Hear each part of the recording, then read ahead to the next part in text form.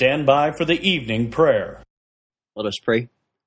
Almighty God, we thank you for the testimony of the Christian Dr. Richard Scott in Britain, who was recently found guilty of malpractice by the General Medical Council Board simply because he shared his Christian faith with a patient.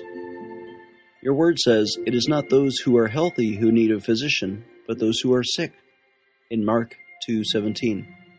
We pray you honor this doctor's commitment to ministering to the spiritual needs of his patients as well as their physical needs, and uphold doctors' freedom to help their patients. In Jesus' name, amen.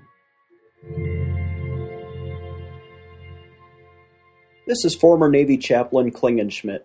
Would you please add your amen to the petitions at our website, prayinjesusname.org.